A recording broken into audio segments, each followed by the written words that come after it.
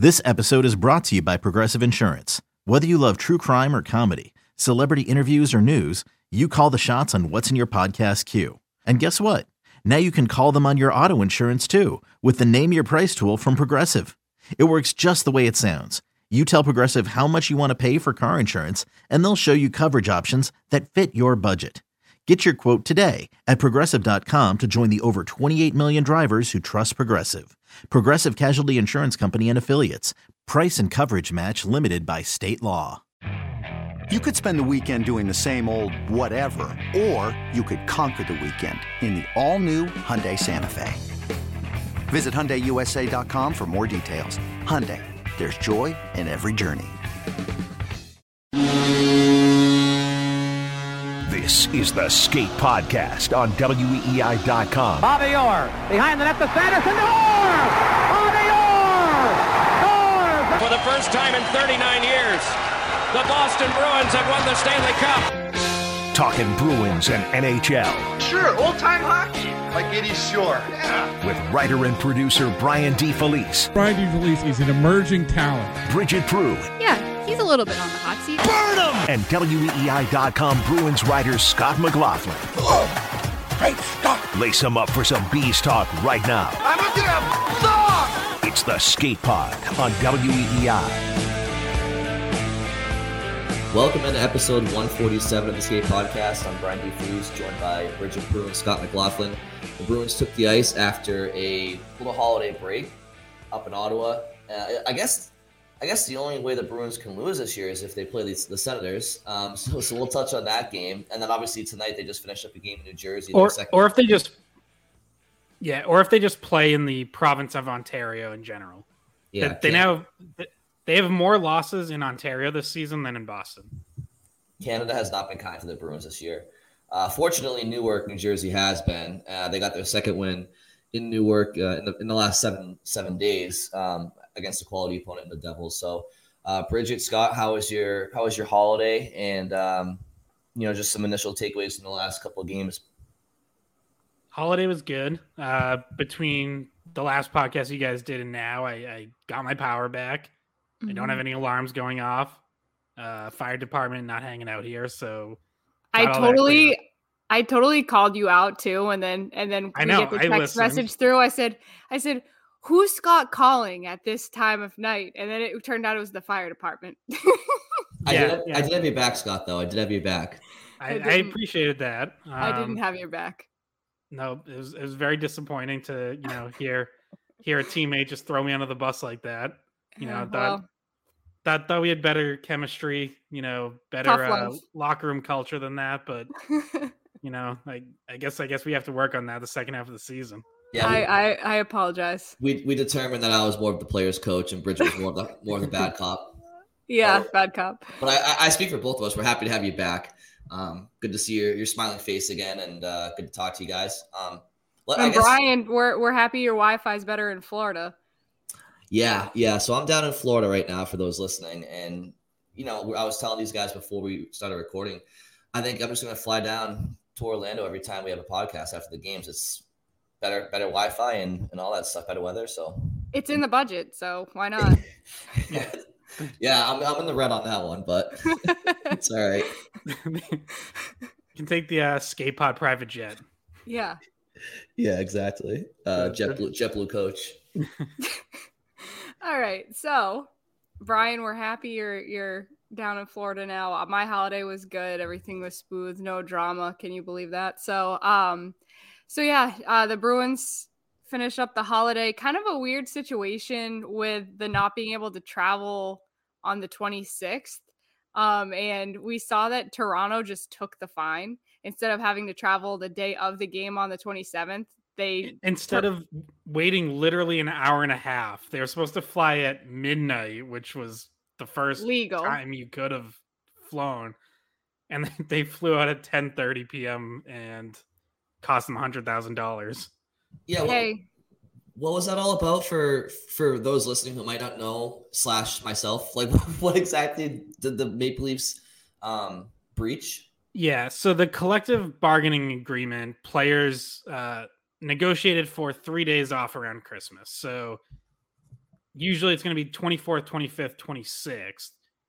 There's sometimes like if the 26th is on a Saturday, the NHL plays, so it shifts up to like 23rd to 25th. But anyways, so players get 3 days completely off around Christmas. And that means no reporting to team facilities, no practice, no video session, and no travel. So obviously the NHL is not going to give teams an extra day off to travel. They want to get right back into games and make their money. So games come back the 27th, but teams can't travel on the 26th. So anyone playing the 27th had to travel that day. And the Toronto Maple Leafs, who are playing in St. Louis, decided to just say screw it and flew the night before when the CBA says they're not allowed to. And they ended up getting fined $100,000 as an organization.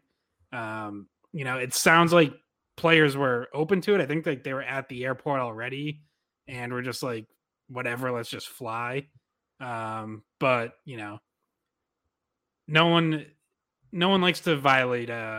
Neither side likes when there's CBA violations. So, because that can easily slip into like, oh, now teams are going to start doing stuff, the day before when they're supposed to be off. So yeah, and also their Toronto's head coach got fined $25,000 the same day. So, and that was for something completely different, the demeaning conduct directed at officials. So there's just fines coming to Toronto all day today. Well, I think the Maple Leafs, they're hoping for some better fate in the springtime, and I think they're probably just trying to embrace a bad boy mentality and just kind of change the mold, change the perception of them up there in Ontario. Well, it is stupid though. Like, it was only an hour and a half difference. Like, that means this is stupid on like the part of the agreement, I guess, because teams should be able to like get some leeway if they're playing the next day and don't no player wants to travel the same day. Like, no one wants to wake up early and travel the same day of the game. I'm sure all of them would have agreed that it was fine to travel the night before, or at least a vast majority of them would have preferred that. Because then they're taking 2 flights in the same day. They're flying to Ottawa. They're playing Ottawa. They're flying to Newark, all in the span of less than 24 hours. So kind of annoying for them to have to deal with this. And so it's a back-to-back for the Bruins too. Not even just coming off the holiday break, but they have to start it with a back-to-back. So they go to Ottawa first and they start Swayman, which we figured they would have to split up the goaltending in the back-to-back. So they go with Swayman first. And guys, I thought he had a really, really good game. Maybe his best of the season so far, especially the first period. He made some really, really good stops, especially on a few breakaway chances. He kept them in the game in the first period when I thought they could have been down by more. Bridget, I agree with you. I think I think it was a little bit tainted by the outcome, but I thought Swayman was really, really strong, and he has been his last couple of games. I never thought he was bad at any point this year. I just don't think he was as good as we all know he can be. And I think ever since he switched over to those Winter Classic old school pads, he's been playing pretty solid. So it was good to see. I love those. Those are they look nice. Maybe want to keep them full time. I think they're pretty sharp. But I think the guys definitely felt bad they couldn't get that one for him in the shootout. The Bruins keep finding ways to lose in shootouts when they get to them. But yeah, I thought he looked great. Scott, what did you think? Yeah, definitely. And it was third straight really good start for, which is what you needed, because basically, like, he got off to a slow start this season, his first couple starts. Then he gets injured, misses 2 weeks, and comes back. And when he came back, he was sort of alternating good starts with inconsistent ones. And then he has that, pretty poor game in Arizona, 4 goals and 16 shots. And basically it gets benched for a week. Allmark gets 3 straight starts after that. And talked about it, how like they're going to need to be able to rely on Swayman. And if it's not a 50-50 split, then, at least 60-40, at least, something closer even than what they've had at times this season. And Swayman's responded since then.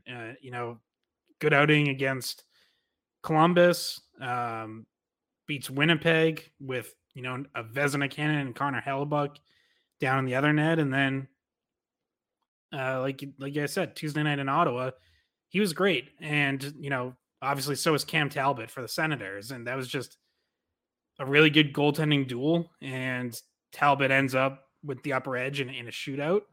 But yeah, it was, either Swayman's best or certainly one of his best games of the season. And that makes it 3 in a row for him. And that starts to give you the confidence that the Bruins need to have in him that, okay, we can go to him every other game or something close to that.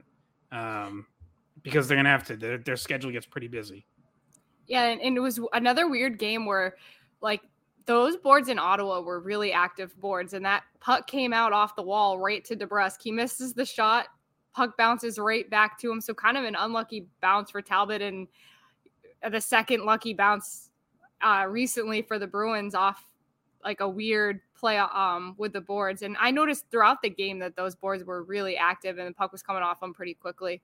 So that's how the Bruins were able to get back in it with that goal by DeBrusk. It was a nice play by him to finish it and see it and react to it that fast, but kind of, sucks if you're Talbot and you're just expecting it to go behind the net and you're not thinking it's going to come back out in front like that. He did not see it coming back out. What's interesting is that now that I start to think about like the Bruins losses this year, every single loss they've had has kind of had a backstory to it, right? Like the Maple Leafs game. Now that wasn't their first loss of the year, but that was the first notable loss up in Toronto that came on the heels of the Mitchell Miller news. So the Bruins had that kind of built-in excuse. They lost to Vegas back home.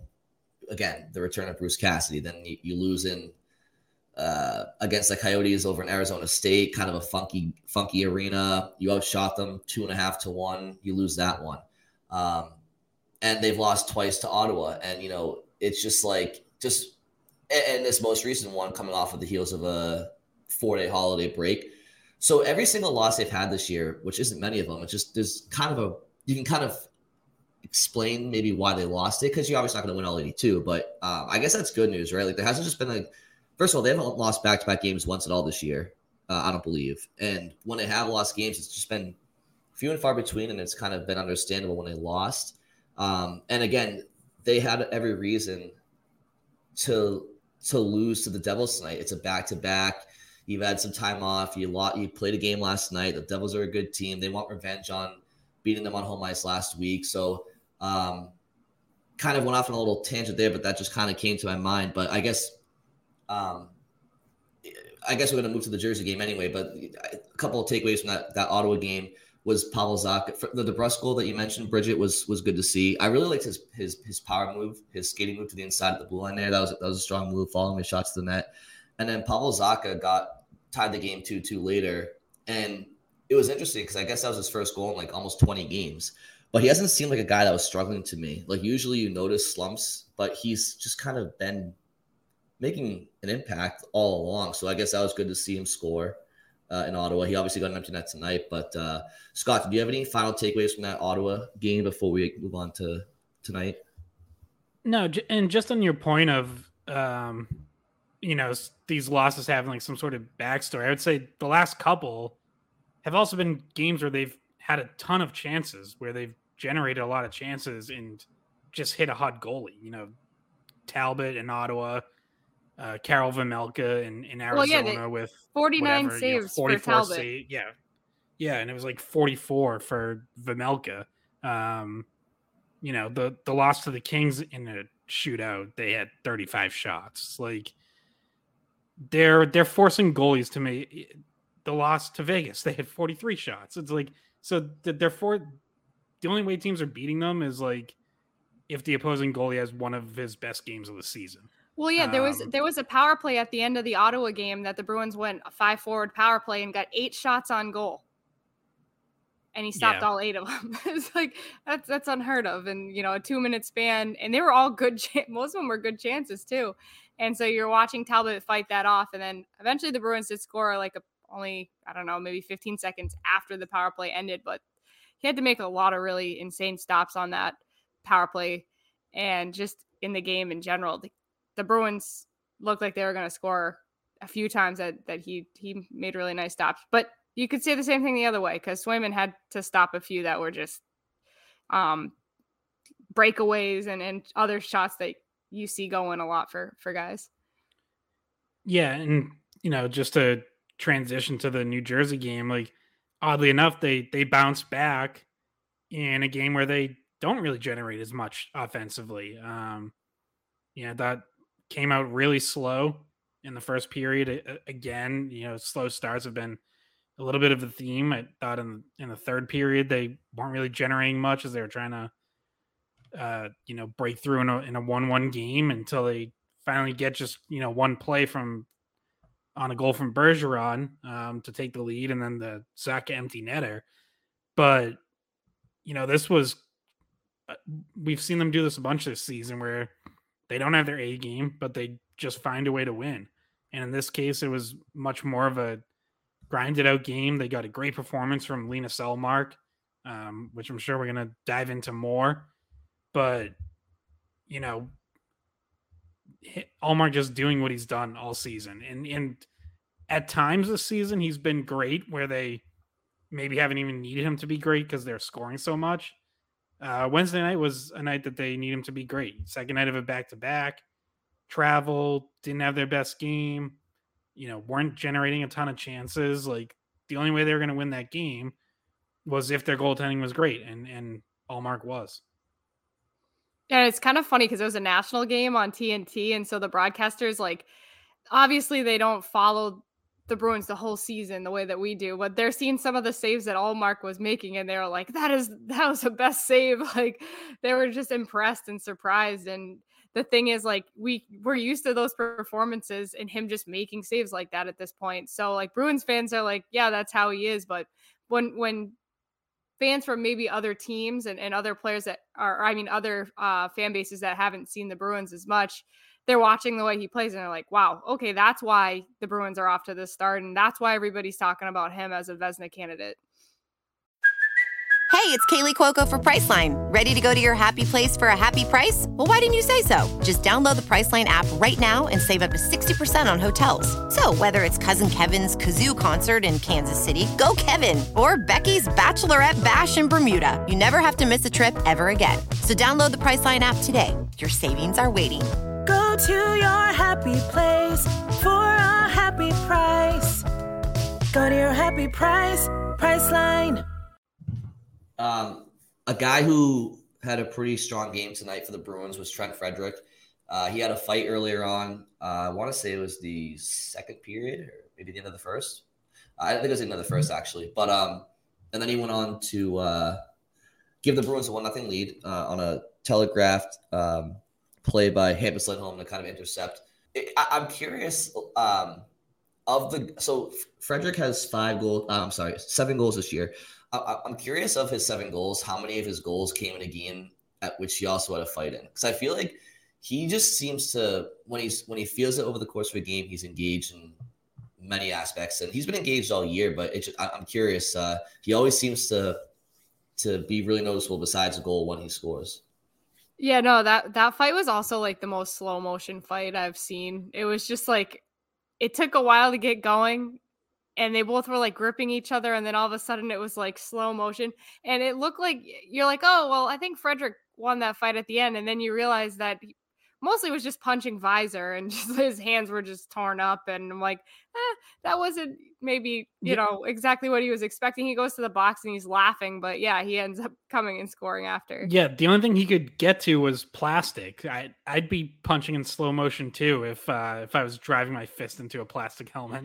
Yeah, he's skating over to the penalty box and he's like laughing and he's looking at his hand like, why did I do this? Like, this was not really a fight. Like, I hurt myself, even though I punched him more, I hurt myself more. So, he always is down for a fight though. You could tell he fought Ball and it was kind of a weird looking fight.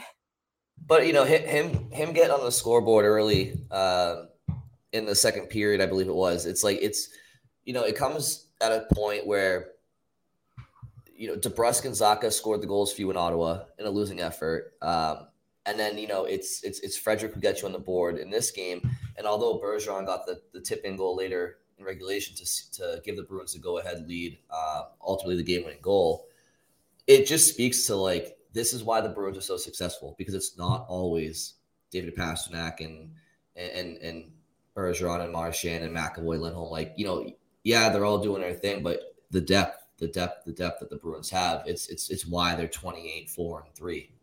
Yeah, and we should mention that Frederick was playing fourth line center tonight, so a little bit of a shift for him. Tomas Nosek out with Jim Montgomery said it's something minor. He said it was like more maintenance than anything, but they just didn't want him playing second night of a back-to-back. So far this season, when a center's been out, it's really only been Krejci, and it's it's been Zach who slides over because it's more of a top six need.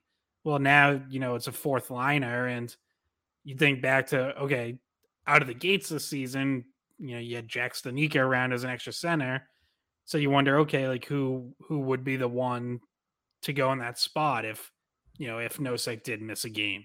Well, it turns out it's Frederick. They're going to bump him over from wing.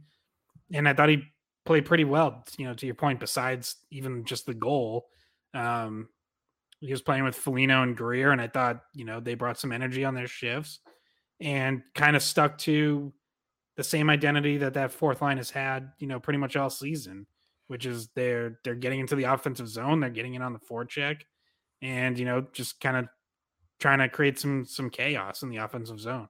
By the way, it's not like unnatural for him to play center because he was a center. And he kind of was in the same situation, if you guys remember, all the way back to when he first started with the Bruins out of college, that he was kind of in that Stanika situation where they kept trying him at center. Then they're like, well, we don't have space for you at center, so we'll throw you on the wing. And he had to adapt into the role that he plays now on the wing, but he still can play center. Kind of like how Zacha in New Jersey started as a center, then he found more of a role on the wing, and now for the Bruins, he's been playing more on the wing. So these are guys that Zacha and Frederick that can play center, and have in the past, and so it's kind of one of those things where they haven't needed to use Frederick's versatility in that way recently at all. But when they did, he came through. He did fine at center. Didn't really notice much of a drop off from him there. And with him there, they move Smith up to play with Hall and Coyle on that third line. I thought Craig Smith put a solid game tonight. Obviously, I mean, not like it's been the story of his season. It hasn't really been the most fruitful for him, but he you could tell he's fighting through it, battling through it. I mean, you get put on waivers, you get sent down to Providence. You're kind of a cap flexibility casualty, I suppose is the word to describe him right now for the Bruins. Like, he's going up and down at different times to kind of make room when they can. And I still think he's kind of the odd man out if they can get a chance to move him at some point. I know depth is always warranted, but nonetheless, we've talked about it in the past. He's a great locker room guy. He has a good resume in the NHL. It just, I think I read somewhere, I'm not sure if it was Fluto or somebody, but there's a sense among the league that Craig Smith just doesn't fit Montgomery's system. And like, the eye test tells us that he's certainly struggling to score. But to hear that from NHL minds that say he's still an NHL player, but it's just the wrong fit, I think is kind of affirmation of what we've seen this year with him. Yeah, and if you think about it, like, one thing he's always been is a volume shooter. He'll throw it on net from anywhere. And one thing Montgomery has been stressing is kind of taking the extra second or making an extra pass to get a higher quality chance and not just throw it on net from anywhere. So, like, when you think about the system, and there might be other areas where it's not quite clicking, but like, that's one that immediately comes to mind as, something that Craig Smith has done his whole career. Maybe he's now being told, hey, try to, make a little extra play instead of firing away. And it's like, stuff like that can just get into your head because it's like, okay, you want to adapt and you want to play the new system and you want to do what, the coach wants. You see it working for other guys. But at the same time, when your whole career, you get the puck anywhere around the net and you fired on net, all of a sudden now you're getting on your stick and you're double clutching, you're thinking twice, you're looking around, and next thing you know, you're indecisive and nothing's happening. So, I'm not like totally giving up on Craig Smith. It's a combination of that, and then he's also, I think, just been snake bitten when he has gotten chances. He had a really good one right in front of the net in Ottawa, and just didn't quite. You could tell he was trying to lift it over Talbot's glove and didn't quite get all of it, and just sort of flooded right into Talbot's glove. Tonight he had a chance where it was either like a puck that was blocked down in front or a rebound, but he grabs it and just couldn't quite settle it right away. And I think he had Vanacek down for a second. By the time he was able to settle it, Vanacek was set and back in position. And you could tell, like, then after he shot it, it was saved. He sort of like swung his stick at like nothing in particular, just in frustration, because you could tell he felt like he had a goal on his stick again and just couldn't settle it. So, yeah, I'm sure there's a lot of frustration for him. I still think there's a chance he could get going, but it keeps dragging on, and obviously hasn't happened yet. Yeah, it kind of makes you think, because there's been a few Bruins that have been able to turn it around after having really stretches where they really struggled. Like, could it be like a Jake DeBrusk kind of situation where all of a sudden, like, this person has skill, and however, like you said, the system and Smith don't really go hand in hand the way that it works with DeBrusk. But there was a point last season where DeBrusk was struggling so much that he, asked for a trade, and everybody was kind of down on him. And then he turned it around later in the season. And this year he's fine. And then you look at Foligno being able to turn things around. You kind of wonder like how much time they'll give him, and whether or not, like, by the end of the year, somehow something starts clicking again. Because when he first came to Boston, there were stretches of last season as well that were, he looked good. Like he didn't, you wouldn't have coming from some of the play that he had in stretches last season. I feel like it's not like he's old and like he doesn't have the ability to do it anymore. It's a kind of like a combination of a lot of things, including, new coach, new system, but also not like just sometimes just being unlucky, also probably being a little down on yourself because they have Greer now, and Greer's come in and he's not gotten like as many reps as he had been getting before. So a lot of it's playing into it. And he did have, in the back-to-back, he did have a few good chances. And at this point in time, I feel like he's somebody that you're not like, oh, okay, he's a liability in the lineup. Like, no, he can play. It's just whether or not like him and Greer are going to be going back and forth if someone's going to win it over eventually. I mean, Scott mentioned that he's historically a volume shooter. Another thing he historically is a streaky scorer. But just to add on to everything you guys have already mentioned, I just think the biggest thing that he lacks in his game that Montgomery wants in a forward, especially in this system, is patience. Like, Craig Smith doesn't really have, I've described him a lot in the past, like an Energizer bunny. He just kind of goes. Like, those teeth that just, you wind him up and they chatter. That's kind of how he plays. And I just think like he doesn't have the patience to pull up and survey, who's trailing the play. And he doesn't really he's not the most offensively creative mind. He's just effort and release historically. And so I think when you lack that patience and that vision in a system where, like Scott mentioned, Montgomery wants them to not just throw the puck at the net if nobody's there. He wants them to do everything with a purpose. It just hasn't been a match made in heaven. That said, like, he could put a couple goals in, start feeling better about himself, and then here you go. I mean, obviously this is a really difficult time to judge him, right? Because if he didn't have bad luck, he'd have no luck at all. So it's like everything's going against him right now. So it's kind of tough to, you don't want to pile on somebody when nothing's going their way. You kind of think there's someone in the middle, but nonetheless, I thought he had a good effort tonight, and that's encouraging to see, because it hasn't been easy going for him. It's going to be tough to like, similar to Mike Riley, like it's a shitty situation for they's guys, but they're being pros about it. Yeah, I want to bring up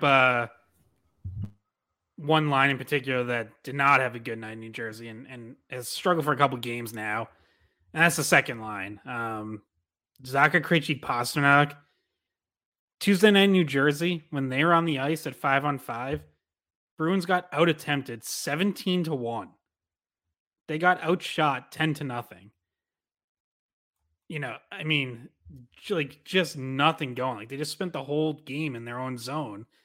Couldn't get out, couldn't do anything, couldn't get going on the rush, had no offensive zone time. And, the night before in Ottawa, they weren't that bad, but they weren't great that game either. I think they got outshot 5-1 in Ottawa. So, we've talked in the past about how that line at times hasn't really clicked, but then I thought before the break, there were some signs that things were starting to go in the right direction. So I'm not panicking. It's 2 games. We'll see how the next couple games go, but they definitely looked, I think, even more off than they have at times in the past. And we know Montgomery will change lines. We've seen him move Hall. I think even both of these games at times he moved Hall up and dropped Zacha down. And, I wonder if you'll see that more or if he's going to try something else or, I don't even reunite perfection line drop. Like, obviously we know Montgomery has options. He's used all of them throughout this season, but yeah, this was a tough night for that line. And, to the point where it's like, it's worse than just like a bit of an off night. Like those numbers I just read, that's just like horrendous. Yeah, no, those are really bad. That's actually worse than I would have guessed, even though, like you said, it was clear to see that they weren't having their best game. Those are just really ugly numbers. And the worst part about that is that's the line that has your best shooter on it. So, if you're being out attempted at that pace, that means that, you don't have the puck in the offensive zone on Pasternak's stick, and he's not getting the chances that you want to see from him. So, that's the biggest minus to when that line is underperforming and not spending a lot of time in the offensive zone, because you want to be able to use Pastrnak as much as you can, and not just on the power play, also 5-on-5. So, I mean, an adjustment could easily be just to go to the perfection line for a game or for however long it looks like it's necessary, because they do have that flexibility. And it will take a little bit of rotating the bottom, the middle 6, I guess. But it didn't hurt them just because they get scoring from other players. And I guess, I mean, Zacha has an empty net goal, but that has nothing to do with really how things were going for them for the rest of the game. I kind of thought it was funny too, because someone in the pregame on TNT said they were putting money on Zacha scoring a goal, and I was like, that doesn't seem smart.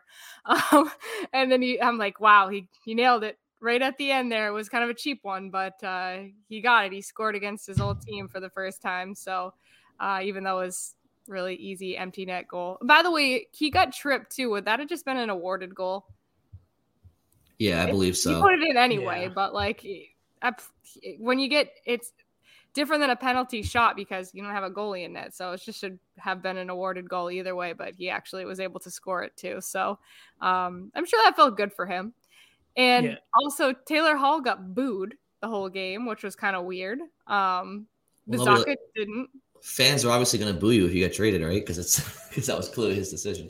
I think that was. I mean, we've been guilty of that in Boston over the years. So it's just like the player that had an MVP season with your team not that long ago, and you're booing him. Well, and he was like the key reason that they have one postseason under their belts in like the last decade. So yeah, I guess that makes sense to boo him. For as far as the second line goes, I think. Their struggles to me start with Krejci. It starts up the middle, especially when you consider all of your offense starts in your own zone, right? And I just think that the responsibility lies in the centerman as a third defenseman down low, in your own zone to catapult that offense and that transition. And I just feel like, look, we're about to hit the new year. 2.5, 3 months into the season. And look, Krejci's been good. The points are there. It's something like that. It's not that he's underperforming in that aspect of the game, but I would like to see him pick up his speed game. And I understand that's not his style. It never has been. But I'm seeing, and also harder to do at an age where you're, coming up against retirement.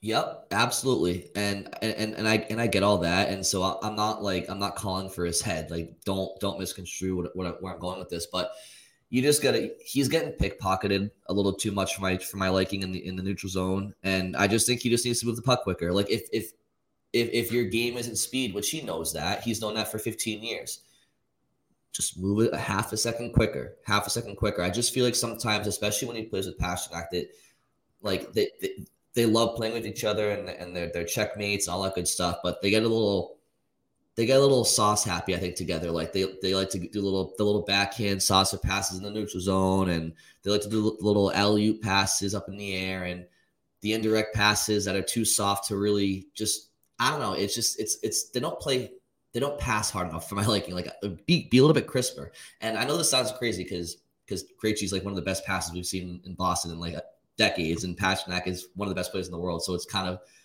like I'm being too critical, but during the stretch where they're struggling, it just kind of seems like they're playing a little too soft together. And that's why for me, it's like, I don't think Taylor Hall on that line changes that. Like, I think it starts with Krejci. Like, who am I going to sit here and say David Pastrnak, one of the best forwards in the world, is the problem?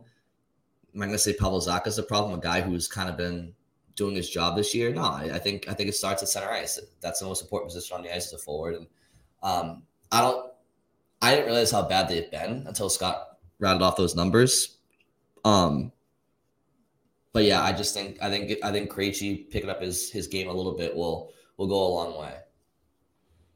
Yeah, I agree. Like, it definitely starts with him, and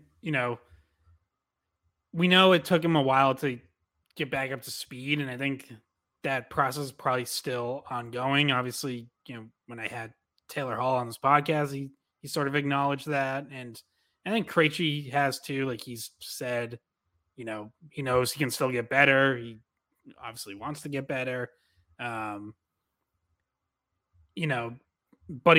to a point you made, like, he was still putting up points, but now you getting, a little stretch of a couple games here without the points, and you notice some of those other issues more. And then especially on a night like tonight, where it seems to just keep piling up in the D zone, where it's one shift after another where they can't get it out. And to your point, some of, and it's not just him, there's 4 other guys on the ice that, aren't doing enough to get it out. But yeah, there are times where it's on his stick and the play dies. And we're not used to seeing that, because usually it's, throughout Krejci's career, pucks on his stick, you feel really good about something good coming from that. So, like you said, I think it's just quicker decisions and not waiting for like the perfect passing lane to open up. Just take what's there. Trying to think. There was another point I was going to make, and I totally forget what it is. So, well, I have one. I have one final point on Krejci just before maybe we talk a little bit about some of the defensemen, and then we'll talk about the Winter Classic a little bit here. But it was to back up something Bridget said. To your point about like Pastrnak not getting chances, he had 1 5-on-5 shot attempt against the Devils and 0 shots on goal during even strength play. His only shot on goal came on the power play. So, yeah, exactly. Like, that's not what you want. And I think you let them try to work through it. But if that continues, then, yeah, I think you have to think about putting Pastrnak back up on the top line, if for no other reason than to just maximize his opportunities. And, and it's not like the top line's scoring a ton at 5-on-5 either. So, yeah, I could definitely see that move happening.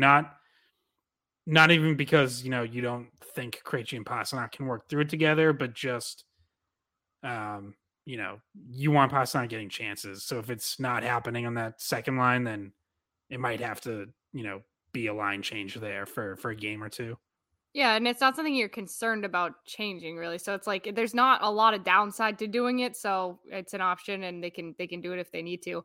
My last thought on Krejci, just because we're having the conversation about how, the second line struggles kind of start with him.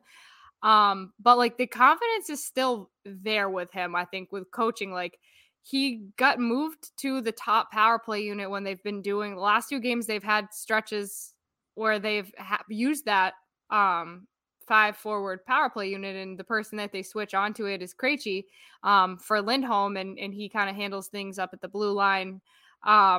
So like he's struggling a little bit, but the confidence still has to be there to put him in that position where you think like, okay, well, if you're not putting a defenseman out there on the power play, you have to have forwards that can get back on defense, that can keep pucks in at the point, that can kind of facilitate things. And we know that he's a great passer, so they're able to utilize that aspect of his game on the power play.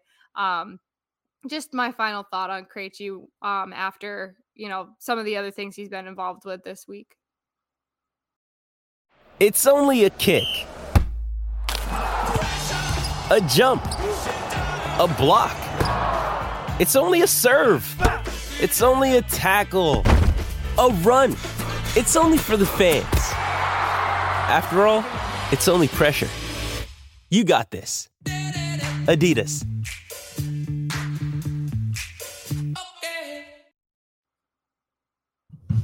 Yeah, did you want to transition to your thoughts on the defense, Bridget?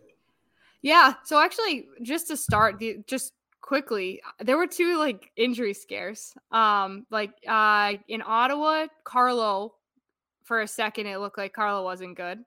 And then against New Jersey, Grizzly took a shot in like the instep on his foot, and I don't know if it's just more because like the injury bug has like stayed away that I'm just like waiting for that like shoe to drop. But for a second, when both of those guys kind of got off the ice slowly, I was a little bit nervous and made me think like, oh, okay, well, these are 2 guys that have injury history, and it almost feels like, okay, when's it going to happen again? So that was just the thought that went through my head, both of those games.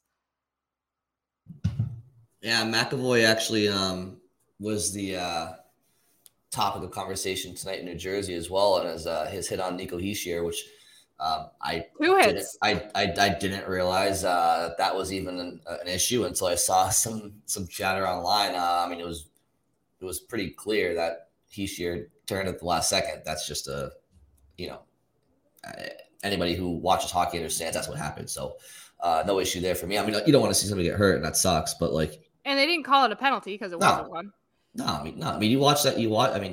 That's on the player. It's irresponsible on Hischier's part. It's like you can't put yourself in that position. We've talked about it in the past with guys like Carlo on the Bruins, and Bridgie just mentioned him a few minutes ago with the injury scare. But like, you have to look out for yourself out there, and you got to put yourself in positions to be hit in a manner where you're not going to be paralyzed or go into the boards neck first, or you got to be smarter than that if you're Hischier. So there was. And he was also kind of like in a bent position as well, which put his face like closer to the dasher.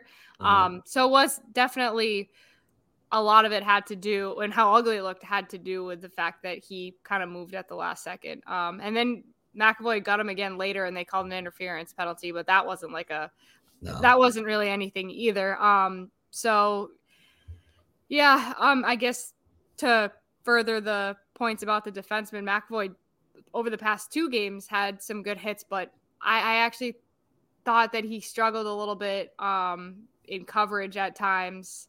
He was on the ice for one of the goals, I believe, against the Devils. It was the goal where it was actually too many men on the ice for the Devils, and kind of a weird situation. Puck ends up behind McAvoy, and I think Lindholm might have been on the ice for that as well. Senators, I think you mean. Senators. Yes, yeah. Sorry, Senators. They blend together when they're this close together. It's the same colors. That's a good reference, Bridget. Did that puck hit DeBrincat? Like, should that goal have not counted in the Senators game? Was that not too many men on the ice? Well, it was too many men on the ice for sure. They had a few views of it. I thought it was like within the margin of error because the NHL allows leeway if it's accidental touching of the puck, like during a change.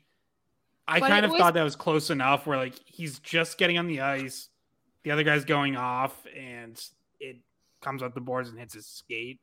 Like I felt like that probably could have gone either way because he was on like a split second before the other guy came off, but also like it's not like he was trying to play the puck.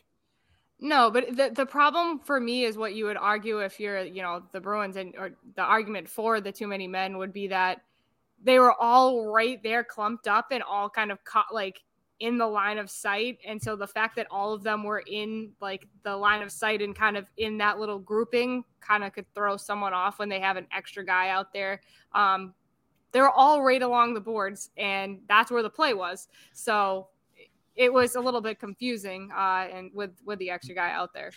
Well, that was a funky play, but you're right, Bridget. Like McAvoy was chasing to break it on that goal, and then you fast forward to tonight, and the only goal the Devils scored, Lindholm and McAvoy with the pairing out there. And look, I think that was a good hockey play by the Devils. I'm not gonna get all of the Bruins for that goal against. Like sometimes you just get scored against, and the other team you got to tip your cap to them. He went hard to the net. Zetterlund made a strong play behind the net to get away from McAvoy and put it out in front. But they were out there against it. What could he have done better? Like I said, sometimes those plays happen. I think you probably take the body a little bit, but I'm not going to get on much of that one. Right? You could say like, all right, one of Lindholm or Ullmark, maybe make a more aggressively get your stick out there to try to break up that pass, but. I mean, it was a great pass. Like he had about 5 inches to squeeze that through between their two sticks, and gets it not only through their sticks but right onto Eisher's tape. Like, and a great finish too. Yeah. So sometimes you just get beat. And by the way, like the stats, if we're talking about Lindholm, because him being out on the ice for that goal, on the offensive side of things, he's been great. Like his points he's just been getting so many points. Since December 17th, he has 7 points in a 6-game stretch. So he's been looking great, and he assisted on both the goals against New Jersey, including that Frederick one where he just had a nice little drop pass, kind of set that whole thing up. So offensively, he definitely deserves credit for the way he's been playing over the last 6 games. Yeah, and the last thing I wanted to highlight on defense ties into that, because a lot of that recent stretch has come playing with Brandon Carlo. And, we talked before about how we had some concerns about that pairing. Well, I think they've been a pretty good pairing. They were together for one of the Bruins goals tonight, where Carlo gloves down a flip in the neutral zone, gets it up to, I think it was Marchand maybe. Anyways. Yeah, it was. It was Marchand on the boards. Yeah, Marchand, and then drops. Yeah, and then he drops it to Lindholm, and Lindholm has a shot that Bergeron deflects in. So, and they've been doing that quite a bit, and Carlo's been a part of it where you can tell he's just making the simple first read. Like whoever's open, he's just getting it up to them. And then Lindholm is free to join the rush. And we've seen him do that all season, pretty much no matter who he's been with. But now he's doing, I think him and Carlo have kind of found some chemistry that allows Lindholm to not be restricted at all offensively. Like we thought at times he was when he was with Carlo earlier. They seem to be figuring it out. And I think the numbers bear it out. They've been the Bruins' second most common pairing this season. And they're over 54% Corsi. Bruins have outscored their opponents 9-4 when they've been on the ice. Expected goals over 60%. Like really solid numbers, both in terms of actual goals and all the underlying stuff. So, it seems like that pairing is working and might actually, be a longer term solution. Scott, going to the analytics always. Hey, here's a fun analytics fact.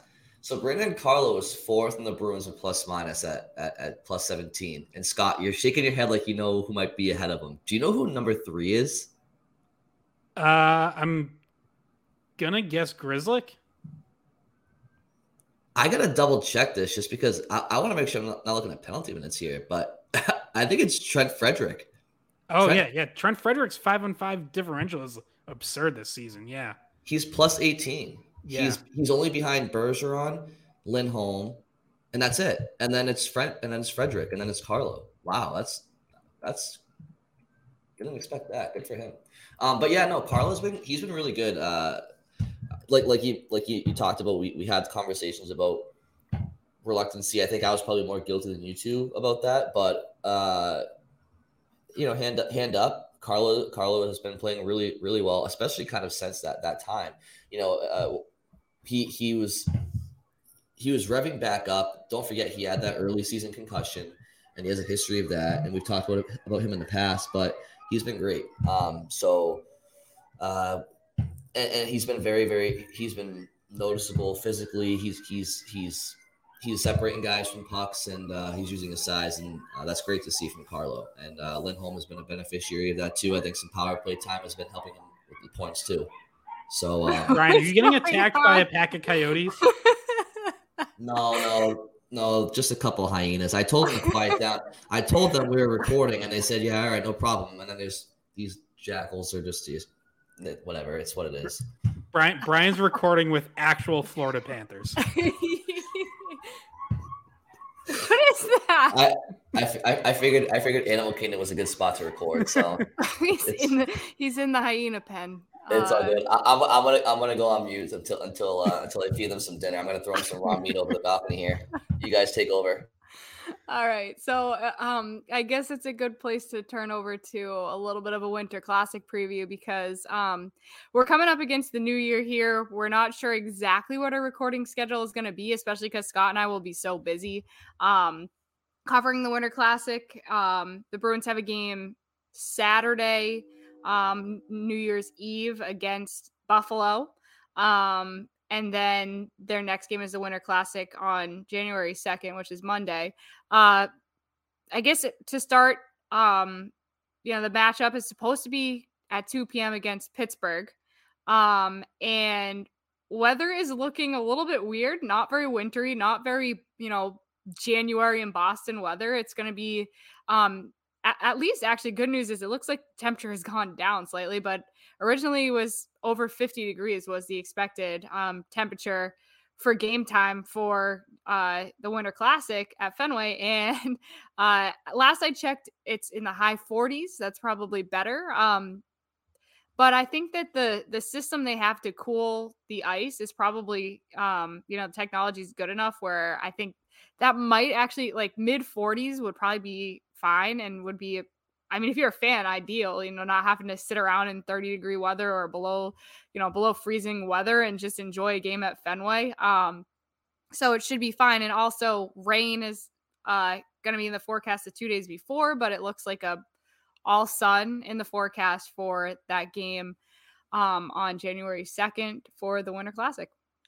Well, I think they'll hope that it's an overcast day. As we learned in Tahoe, you don't want all sun. But the difference is that Tahoe, there was not, it was not in a stadium. It was outside, and there was no anything on either side to block the sun. It was just the lake and the scenery, and they had to wait for the sun to get behind the mountain. Well, the sun's really low in the sky this time of year in Boston, and Fenway Park has high walls. Everybody knows that. So hopefully there will be shade coming from the walls, even if the sun is, there's no overcast, there's no clouds in the sky. I think that there's a good chance it's fine at this point. I was more concerned earlier, a few days ago when I saw that it was supposed to be mid 50s. But the forecast has changed. If it stays the way it is now, I think that's probably good. And then we'll get the game going right as scheduled at 2 p.m. But there's a chance it could have to wait. Just to prepare people, I think puck drop's going to be more like 2:30. So yeah. Oh yeah, because if you're tuning in, don't expect the game to start right at 2. And by the way, they get all sorts of music and they have the Black Keys or yeah. I'm excited. I like the Black Keys. So what's funny was Scott, are you singing the national anthem? Am I singing the national anthem? Yeah, I thought I heard that something. No, is that not true? No.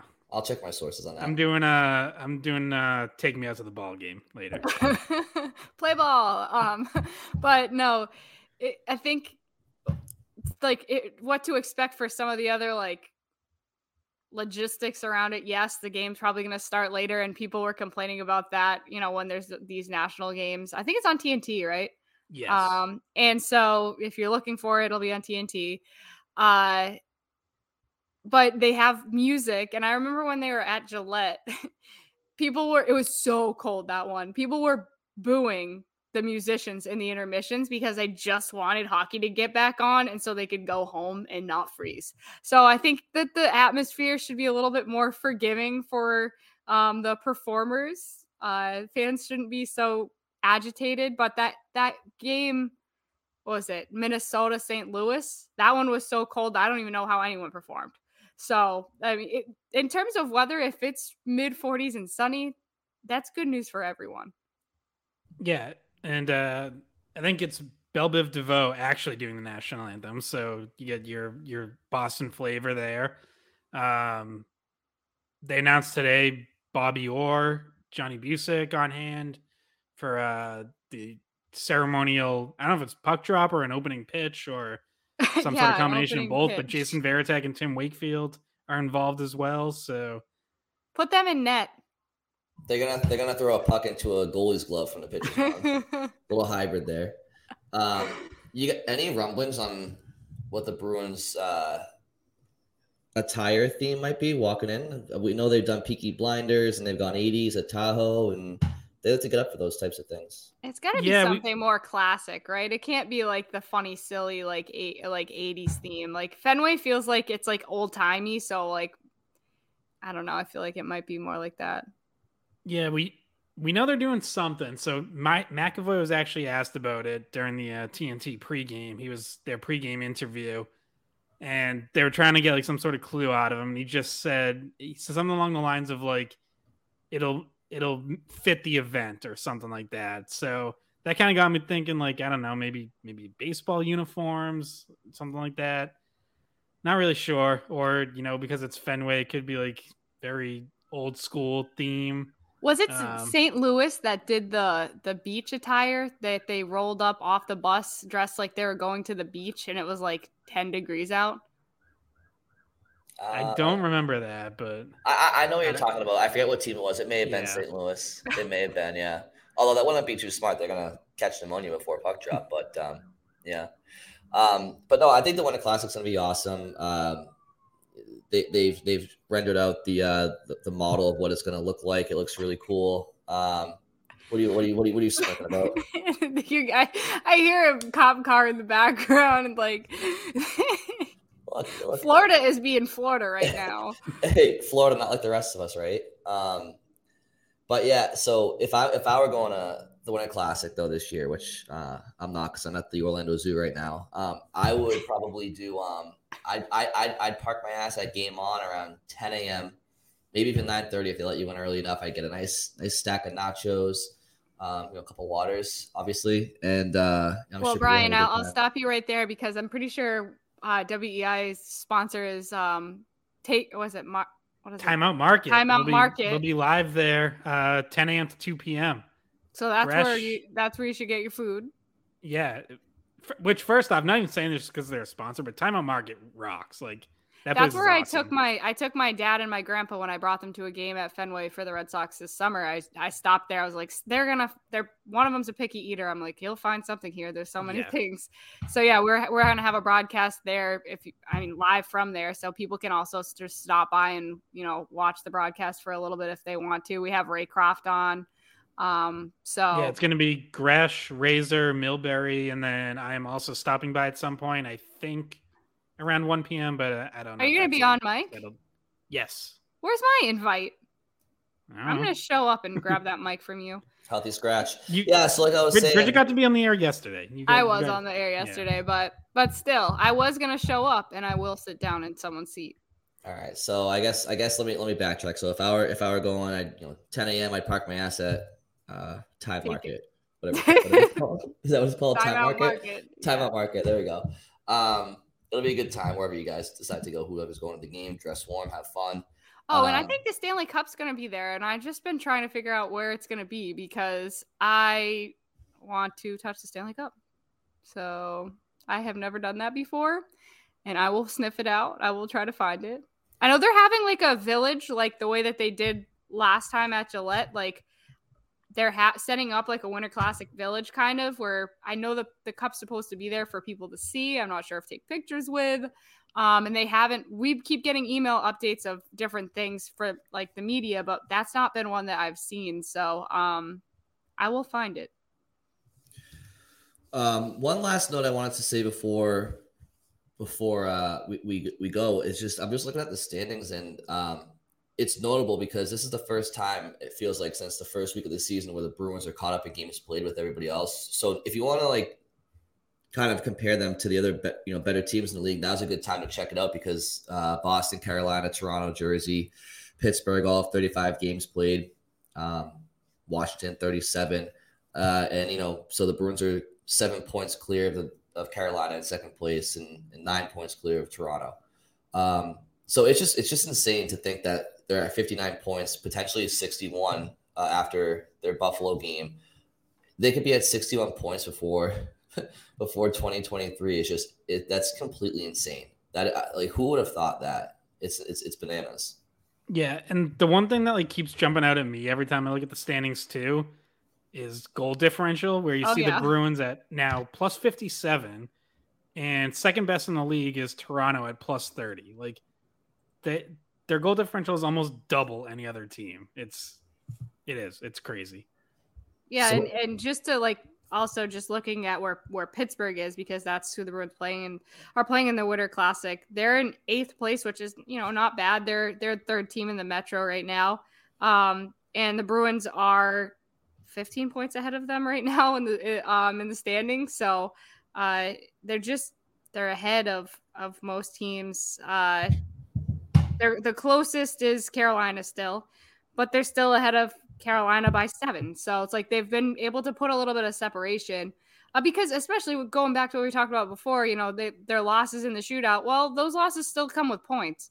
And some of those games, it felt like they really fought for that extra point, even though maybe they didn't deserve it, but they're taking points away from most games. And that's why they've just stayed at the top. I don't know. I don't remember the last date, guys, that they weren't in first place. It's been that long that it's like, I'd have to go back and check when the last time was that they weren't the top team. I mean, they got off to a 7-1 start. I mean, I would imagine they've probably been there since just about day one. Yeah. Like if at all, it would have been, I think it is since day one, because it would have been that Ottawa loss, but I don't think anyone was ever actually ahead of them, though. They might have been tied at one point. Which is insane. That's just insane. I wonder what the over under is for goals for the Classic. Because if you're a gambler out there, I would probably tell you to take the over. I'm not sure what it is, but I anticipate some goals in this game between these two teams. Well, think about the last game they played against each other. What was it? The Bruins were down, like losing by 4, and then they came back and one ended up being like 6-5? 7-6, I think. Yeah, it was just an incredibly high scoring game. Now, I mean, kind of an anomaly defensively for the Bruins, right? But and goaltending, there's a weird situation with goaltending where Swayman was in, and Ullmark was in, then Swayman was in, and then Swayman got hurt, then Ullmark came back in. So it was a weird one, but I get your point for the take the over. And just to take a look at the Penguins, like it's been impressive the turnaround they've had since then, because I remember thinking like at that time that was a team big because they just lost 5 straight before that game, and then I was like, oh, okay, but they're bouncing back against the Bruins, and then they choked that away, and I was like, man, like that team might be done. Like, how do you recover from that? But they have, and they've actually gained a lot of ground on New Jersey. Now I know the Penguins just blew another game tonight as we're recording and ended up losing to Detroit in overtime. I think they were winning 4-0. Yeah, they were winning 4-0 and blew it, lost in overtime. But prior to that, I think they were like 7-1-2 in their last 10. New Jersey's been going the opposite way. They're 2-7-1 their last 10. So Pittsburgh has closed a lot of ground and very much looks like a playoff team. Wednesday night's blown lead aside. But yeah, it's definitely a good game for the NHL. That's, they probably couldn't have asked for a much better matchup. Knock on wood, all the stars are healthy right now. Everyone's got one more. The commercial they were running with like Swayman and Crosby. Yeah, which I was like, I get the premise of the commercial, but I'm wondering when they recorded that. Do they wish they had Allmark in it instead now? Yeah. I almost thought they recorded it it almost looked like they weren't even in the same room together. I don't think they were. So that's why I'm like, I think they just picked two likable people. Like, okay, people like Swayman. He's a great story. Swayman was also the Bruins rep at Player Day and Player Media Day before the season, so they definitely anticipated him being like one of the young star goaltenders this year. Not that he's played bad, but I don't think the league anticipated Allmark being the number one. Yeah, and obviously it's going to be, I would assume, like 90% chance Allmark is in net for that game. Yeah, it seems to line up that way. They'll go to Swayman Saturday against Buffalo, which we haven't even talked about that. There is actually one game between now and the Winter Classic, and matinee on New Year's Eve. Yeah, and it's a game that I think should actually be pretty interesting because Buffalo can score. Buffalo leads the league in offense. They're the only team ahead of the Bruins. Tage Thompson is incredible. He's nasty.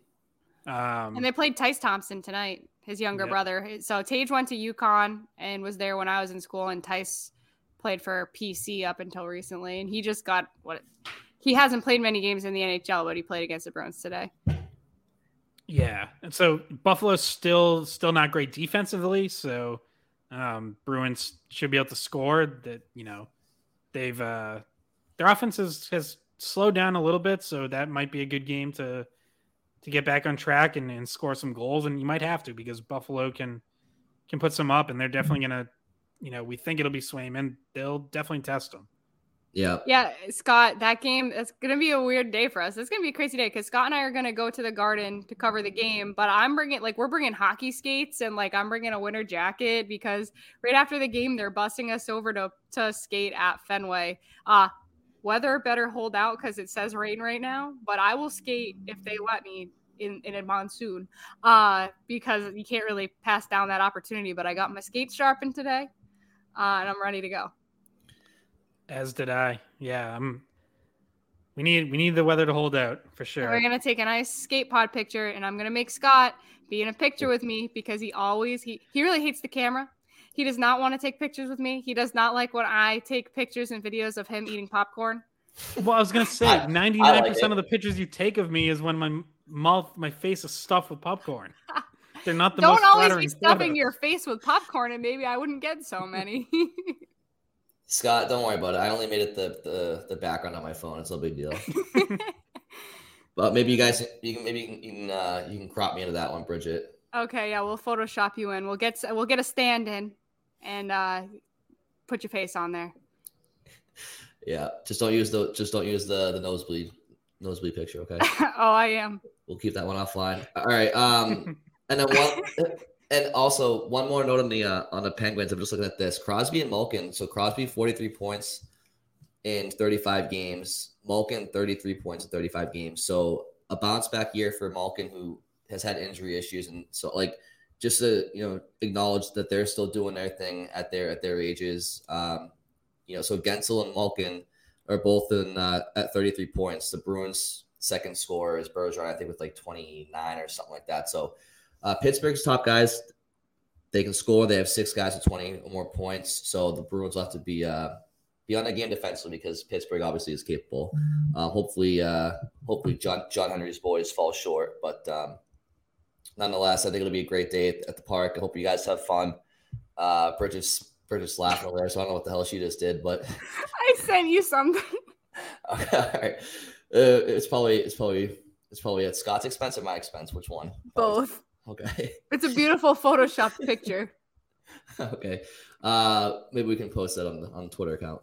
Do you guys have anything else before we go here? Nah, I think I'm all good. All right, good, because there's some more hyenas coming after right now. So I'll have to log off here. So thank you all for listening. Enjoy your New Year's. Be safe out there. Enjoy the Winter Classic, and we will talk to you all next week.